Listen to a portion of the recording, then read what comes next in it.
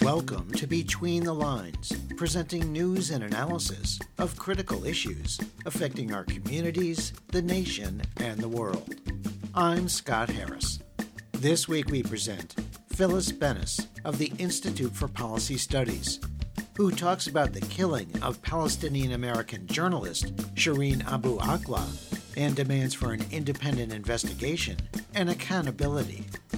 Charlotte Grubb, a member of the Free Jessica Reznicek support team, who discusses the importance of her case involving damage to a fossil fuel pipeline and the terrorism charge brought against Reznicek.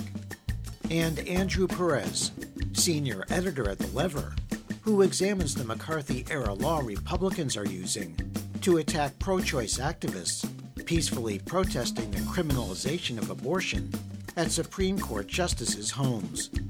But first we begin with a summary of some of the week's underreported news stories. After President Emmanuel Macron defeated far-right candidate Marine Le Pen to win re-election on April 24th, French voters will be going to the polls again in mid-June to elect representatives to France's National Assembly. The long-splintered left has united for the legislative election to challenge Macron's neoliberal majority. Jean-Luc Mélenchon, who ran a close third in the presidential election, has put together a coalition with the Socialists, Green Party, and the Communists. Early polling shows the left coalition, led by Mélenchon's LFI party, is running neck and neck with Macron's Renaissance party in the first round of the legislative elections.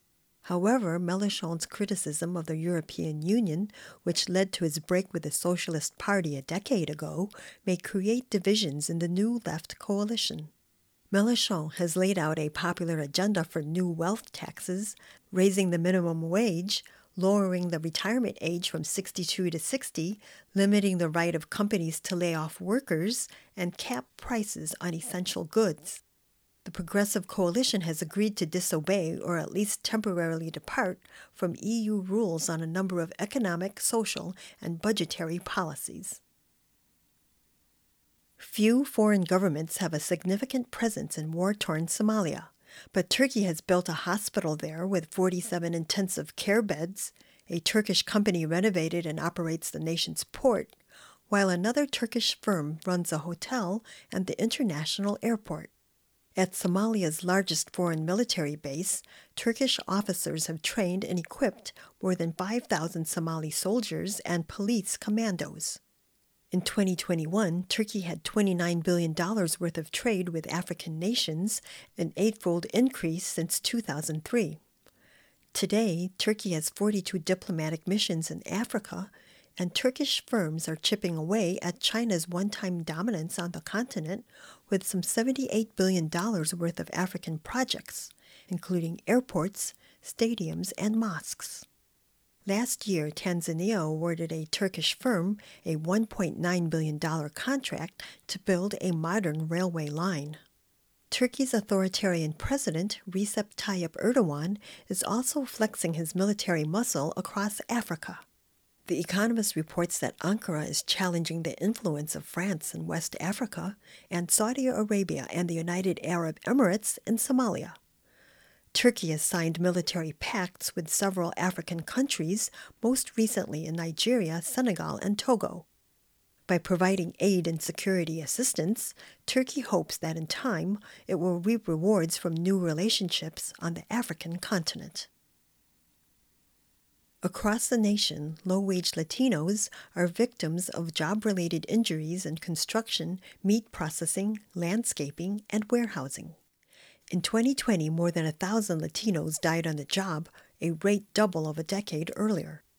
The American Prospect reports that Texas is an especially dangerous place for low-income workers. It led the nation with a number of work-related deaths over the last decade. The Republican Party-led state also leaves some employees without workers' compensation benefits, where some companies set their own compensation policies. In Greater Houston, 41% of Latinos have no health insurance, and many can't pay for emergency expenses. Overall, Latino workers across the U.S., researchers say, tend to be younger and more inexperienced, lack on-the-job training, and earn lower wages. They take jobs in sectors that others avoid. They clean up after hurricanes and disasters at their own peril. This week's news summary was compiled by Bob Nixon. For Between the Lines, I'm Anna Manzo.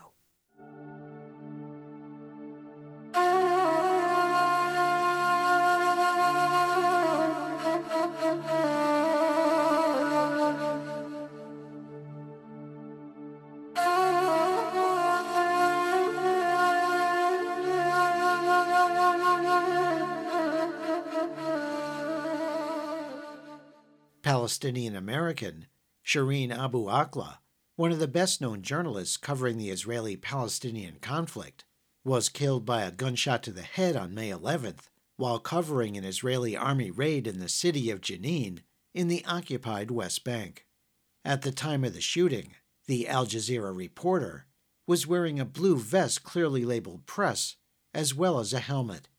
Witnesses, including journalists who were with Abu Akleh when she was killed, claim that Israeli soldiers opened fire on them without warning, and they believe that they were deliberately targeted as journalists. The Palestinian Authority, as well as Al Jazeera News, also blamed Israel for the journalist's death. During Abu Akleh's funeral in East Jerusalem on May 13th, Israeli riot police attacked a group of mourners and pallbearers carrying the slain journalist's coffin, almost causing them to drop it. The assault on the funeral was widely condemned, including a statement from President Biden's Secretary of State, Antony Blinken. Your reporter spoke with Phyllis Bennis, a fellow at the Institute for Policy Studies, who talks about the importance of Abu Akleh's journalism and demands for accountability and an independent investigation into her death. Shireen Abu Akleh, Scott, was an extraordinary journalist. She had been with Al Jazeera for almost 20 years, and she was someone who was seen by Palestinian families, really across the Arab world, but particularly Palestinians. She was on the air almost every night. It was sort of, I guess the parallel in this country would be in the 1960s and 70s when Walter Cronkite was the voice of the news. Definitive, human, but the difference was Shireen was a woman in a male-dominated field, and she was a Palestinian herself. So she was reporting the stories not only of the politics and the resistance and the struggles of the Palestinian movement, but she was reporting on the lives of people, including her own family, her friends, herself. So she had an extraordinary level of support and real love from the population. Young journalists saw her as a role model, as a mentor. Shortly after she was killed, and we should say, Scott, that there really, from people who were in a position to see it, there is no question that she was shot by Israeli soldiers. The automatic claim, which the Israelis tend to do, that, oh, well, maybe it was Palestinian shots gone wrong, we didn't do it. Now they've pulled back from that. And they're saying, well, it's possible that maybe it was Israeli soldiers, accidentally, of course. The accident being that it hit her in exactly the one spot on her face. So it's really an enormous loss. And then, of course, it was made worse on Friday at the beginning of her funeral, when her family brought the casket out from St. Joseph's Hospital, and it was taken up by the pallbearers into the procession as they wished. And the procession was brutally attacked by Israeli police. It was on television all over the world, seeing it, with their clubs just beating people. And they beat the pallbearers themselves so badly that one of them slipped. They almost dropped the casket. The casket at one point was turned almost vertical. Just the humiliation and the desecration of the body of this extraordinary woman was treated with absolute disdain, reflecting the systemic issue of Israeli domination and the view that Palestinian lives are simply not worth saving. And this was one more example of that.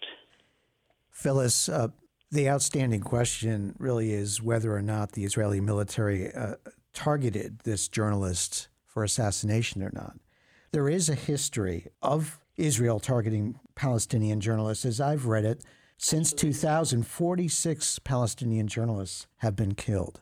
Put this in context for us, if you would. Ironically, just 2 weeks ago, the International Federation of Journalists and the Palestinian Journalists Syndicate presented a call to the International Criminal Court, which is already investigating, at least officially, the potential for Israeli war crimes, as well as Palestinian violations, for sure, that had been committed starting in 2014 during the Israeli assault on Gaza. The former prosecutor of the International Criminal Court had said that in the period since 2014, she would include other investigations, other potential crimes by all sides. So this certainly was appropriate to be added, and it was just 2 weeks ago that these very reputable journalism organizations had gone to the ICC to raise the issue of Israeli targeting of its attacks on journalists, which included things like the bombing of the two high-rise buildings in Gaza that housed the Al Jazeera offices and the Associated Press office last year in May of 2021. Destroying those offices, and these numbers of journalists who have themselves been attacked. So this broader question of a pattern and practice, if you will, of attacking journalists is a long-standing issue. I think that the challenge right now is even more complicated than that, because it's not only the question of who fired the shot, whose gun was it? It's also, and this is what comes right back to the United States, who paid for that bullet? Who paid for that gun? The U.S. money pays for 20% of Israel's entire military budget. So the chances are pretty good that our money paid for that gun, that our money paid for those bullets. It makes our government directly culpable. The Israeli government nor the U.S. government are going to seriously investigate themselves, but it gives an opportunity to our movements to make that demand for an independent and international investigation to be taken seriously and to include within it not just who pulled the trigger outside of Jenin, but who paid for those weapons, for that ammunition that may have been directly involved in the killing of Shireen Abu Akleh. That's what we have to be pushing for, and it's going to take the work of our movements to make sure that that happens. That was Phyllis Bennis, a fellow at the Institute for Policy Studies, where she directs the New Internationalism Project. Find more perspectives on the tragic death of journalist Shireen Abu Akleh by visiting our Between the Lines website at btlonline.org. In 2017, Jessica Reznicek and a partner from the Catholic Worker Movement publicly claimed responsibility for acts of vandalism against the Dakota Access Pipeline before it was transporting oil. No one was injured by Reznicek's acts of civil disobedience. In February 2021, she pled guilty to a single count of conspiracy to damage an energy facility. In June 2021, an Iowa judge imposed a 5-year terrorism enhancement charge at the prosecution's request and sentenced Reznicek to 8 years in prison. The judge also ordered over $3 million in restitution be paid to Energy Transfer LLC, the company which built the pipeline. On May 13th, a 3-judge panel from the 8th Circuit Court of Appeals in St. Paul, Minnesota, heard Reznicek's appeal of her terrorism enhancement sentence. All 3 judges are Trump appointees and are expected to rule on the case in the next few weeks. Dozens of Reznicek supporters attended the hearing online. Between the Lines' Melinda Tuhu spoke with Charlotte Grubb, a member of the Free Jessica Reznicek support team. Here she talks about what motivated Reznicek to engage in direct action damage to the pipeline and why her case is so important to both the environment and climate movements. It all kind of depends on whether or not Jess influence the government. And if that door is opened in terms of a terrorist enhancement applied to activists, then this could lead to a lot of other suppression of civil liberties that we have today. From what I read and what I have interviewed folks before, it sounded like the crux of the matter is whether her action was focused enough on the government, because she actually took action against a private company. And my understanding is that the terrorism enhancement applies when there's the focus on the government. Is that right? There's a few different ways of defining it, but as it's defined in the US, the language is that actions need to be, quote, calculated to influence or affect the conduct of the government or retaliate against government conduct. Jess's attorney argued that, her actions did not, and the government prosecutor argued that Jessica's actions, they did target private property, but they kind of used the fact that her press release and her public statement where she came out and admitted to things was in front of the Iowa Utility Board. And in her public statement, she was criticizing the regulatory process for the Dakota Access Pipeline, which, later was found to be illegal by a federal judge. And by her critique of the regulatory process, that triggers the terrorism enhancement, according to the government prosecutor. Jessica Reznicek and another member of the Catholic Worker did damage to various parts of the Dakota Access Pipeline before it was operational. In other words, there was no oil flowing through it, and they didn't get caught. So a year later, they outed themselves at a press conference. Do you know why they did that? I encourage everyone to read their statement when they turned themselves in 2017. My understanding is they had exhausted all avenues of sanctioned critique or sanctioned oppression. And I think especially for Jess, she grew up in Iowa, swimming in the waters. And I think she just wanted clean water at the end of the day in these bodies of water, these rivers that she had a really deep connection to. And I think she wanted to put a face to the fact that these systems aren't working, like she tried, as she says in her letter, like submitting comments to the regulatory process. She tried a hunger fast. She tried nonviolent civil disobedience and, kind of like an escalation of tactics in that way. So, the Catholic Workers also have the plowshare tradition has a long history of these similar actions. Yeah, they just wanted to personalize this escalation of tactics, and people who, go without the sanctified means are not these, mysterious creatures lurking in the nights. Like, there are people with a strong connection to place who are really spiritually intact, who have a really clear rationale for acting in the way that they do. So I think that's kind of where Jess is coming from. But I definitely, encourage people to read stuff in her own words. Charlotte Grubb, I thought that if the appeals court rules in her favor, that would mean that 5 years would be taken off Jessica Reznicek's sentence. But you're saying not necessarily?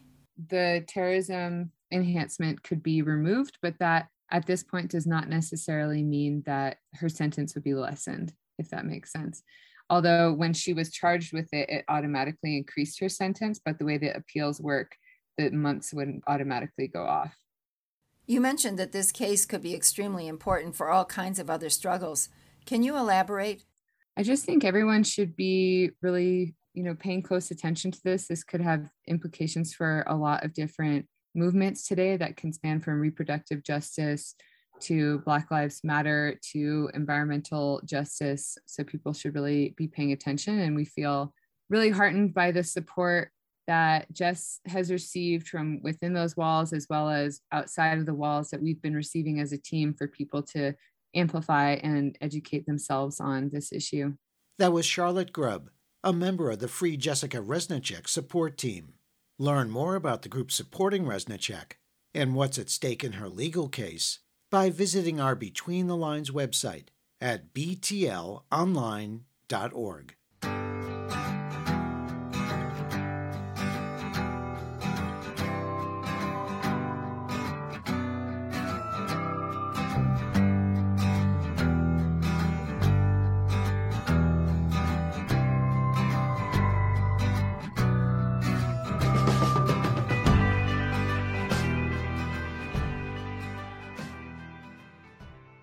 in response to the leaked draft of a Supreme Court majority ruling that would overturn the landmark 1973 Roe v. Wade decision that protects women's access to abortion. There's been hundreds of protests, vigils, and teach-ins across the U.S. On May 14th alone, over 450 Bands Off Our Bodies events took place in support of abortion rights nationwide. Women and their supporters have also been peacefully demonstrating in front of the homes of 3 conservative Supreme Court justices, Chief Justice John Roberts and Justices Brett Kavanaugh and Samuel Alito, who wrote the leaked majority draft opinion. But some Republican senators, governors, and right-wing pundits have called for the arrest and prosecution of these protesters, citing federal statute Title 18, Section 1507 of the U.S. Code, which says it's illegal with the intent of influencing any judge to picket or parade in or near a building or residence occupied or used by such judge, juror, witness, or court officer. The statute was part of the Internal Security Act of 1950, a McCarthy-era law enacted to stop people from protesting the prosecutions of alleged communists. Your reporter spoke with Andrew Perez, senior editor at The Lever, who discusses this attack on free speech and the larger issue of the Republican Party's crackdown on dissent. Right when the leak was sort of first published, the government started building very tall fences all around the Supreme Court. So I think, that activists sort of then decided to mobilize, leading people to those houses, to the justices' houses. And by all accounts, the protests have been, completely peaceful. But what we've seen is that, conservative lawmakers, it started with just a few, but a number of conservative lawmakers and right-wing pundits and even the Washington Post editorial board are calling for the people protesting outside the judges' houses to be arrested. And they're citing 70-year-old statute that was passed in a McCarthy-era law. And it was deliberately designed to target communists, but it cracks down on parading or picketing outside either federal courts or judges' homes. Senator Josh Hawley of Missouri, as reported in your article, sent a letter to Attorney General Merrick Garland asking the Department of Justice to prosecute and arrest these protesters. What's been the response of the Justice Department? I mean, I think they've been asked about it, and they've basically said that they're just monitoring the situation. It's pretty special coming from Hawley of all people, because when the January 6th insurrection happened at the Capitol, he was photographed kind of giving the protesters this kind of fist salute up in the air before only about an hour before those people then stormed the Capitol. So it's definitely, pretty rich coming from him, but he's not alone in this now. There's actually a whole bunch of senators who have also written their own letters to the Justice Department. Tom Cotton, Chuck Grassley, Marco Rubio, Marsha Blackburn has also called for them to be arrested. And then 40 House Republicans and also 25 Republican attorneys general have too. We've had a series of state governments since the George Floyd protests a couple of summers ago pass laws that would make it more difficult for people to peacefully assemble and hold demonstrations. There's even been some state laws that permit drivers, motorists, to run down protesters who may be in the street in their demonstrations and give those drivers a pass. In other words, they would be beyond prosecution if they were to injure or kill protesters. This is some serious territory in terms of a war on dissent that we see many Republicans around the country engaging in. Yeah, definitely. A few states did pass laws in the past few years that would allow motorists to run over protesters. Some of them, I think the law in Florida, there was an anti-rioting act that passed, and basically they could use a sort of self-defense. Or they could kind of claim self-defense, that they were concerned for their own well-being. I think Oklahoma also passed a similar law, though theirs is a little less little less radical, but, it basically does still, allow them to say like, well, if like I couldn't stop or, if I didn't see them, that they can run over protesters. And, what's really kind of scary about it is like, that is what happened, right? Like in Charlottesville, violent protesters there during a violent protest, a right-winger did murder a woman, a young woman. So it is pretty scary stuff. And yeah, I mean, all of this is happening amid this kind of like, Republican crusade where they're, just pretend to be highly, highly concerned about, about free speech and cancel culture. But, meanwhile, they are looking to criminalize dissent in a pretty serious way. Tell us a little bit about what you think is going on here in terms of this right-wing distraction campaign that seems to be designed to get media focus off the actual likely Supreme Court decision to overturn Roe versus Wade.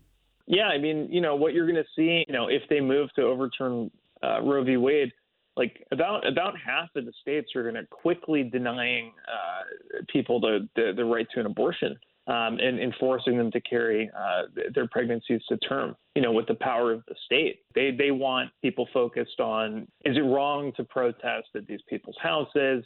Who leaked this document? They want people focused on that. And especially they want the media focused on that. Instead of, the actual issue, which is that the Supreme Court is ready to deny abortion rights to tens of millions of people around this country. It is to an extent working, right? Like we saw the Washington Post editorial board endorsing this like use of, a 70-year-old McCarthy-era law to arrest protesters. So, they're trying to work the refs and get them focused on, different topics. And it clearly is, having some effect. That was Andrew Perez, senior editor and reporter at The Lever, who, along with David Sirota, wrote the article titled McCarthy-Era Law Aimed at Pro-Choice Protesters. Find a link to their article and related commentary by visiting our Between the Lines website at btlonline.org.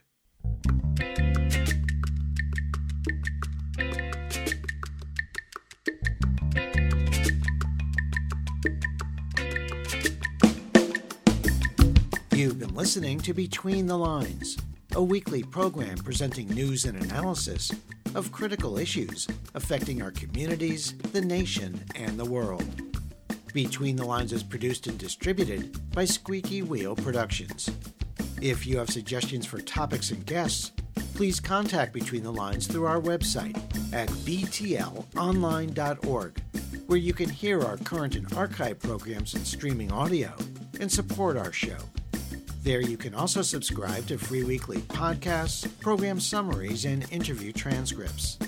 Follow us on Facebook at Between the Lines Radio News Magazine and on Twitter at BTL Radio News. Thanks for listening on WZBC in Newton, Massachusetts, KGHI in Westport, Washington, Global Community Radio nationwide, dozens of other community radio stations across the U.S. and abroad, and wherever you get your favorite podcasts. Our theme music was written by Richard Hill and performed by Mikata.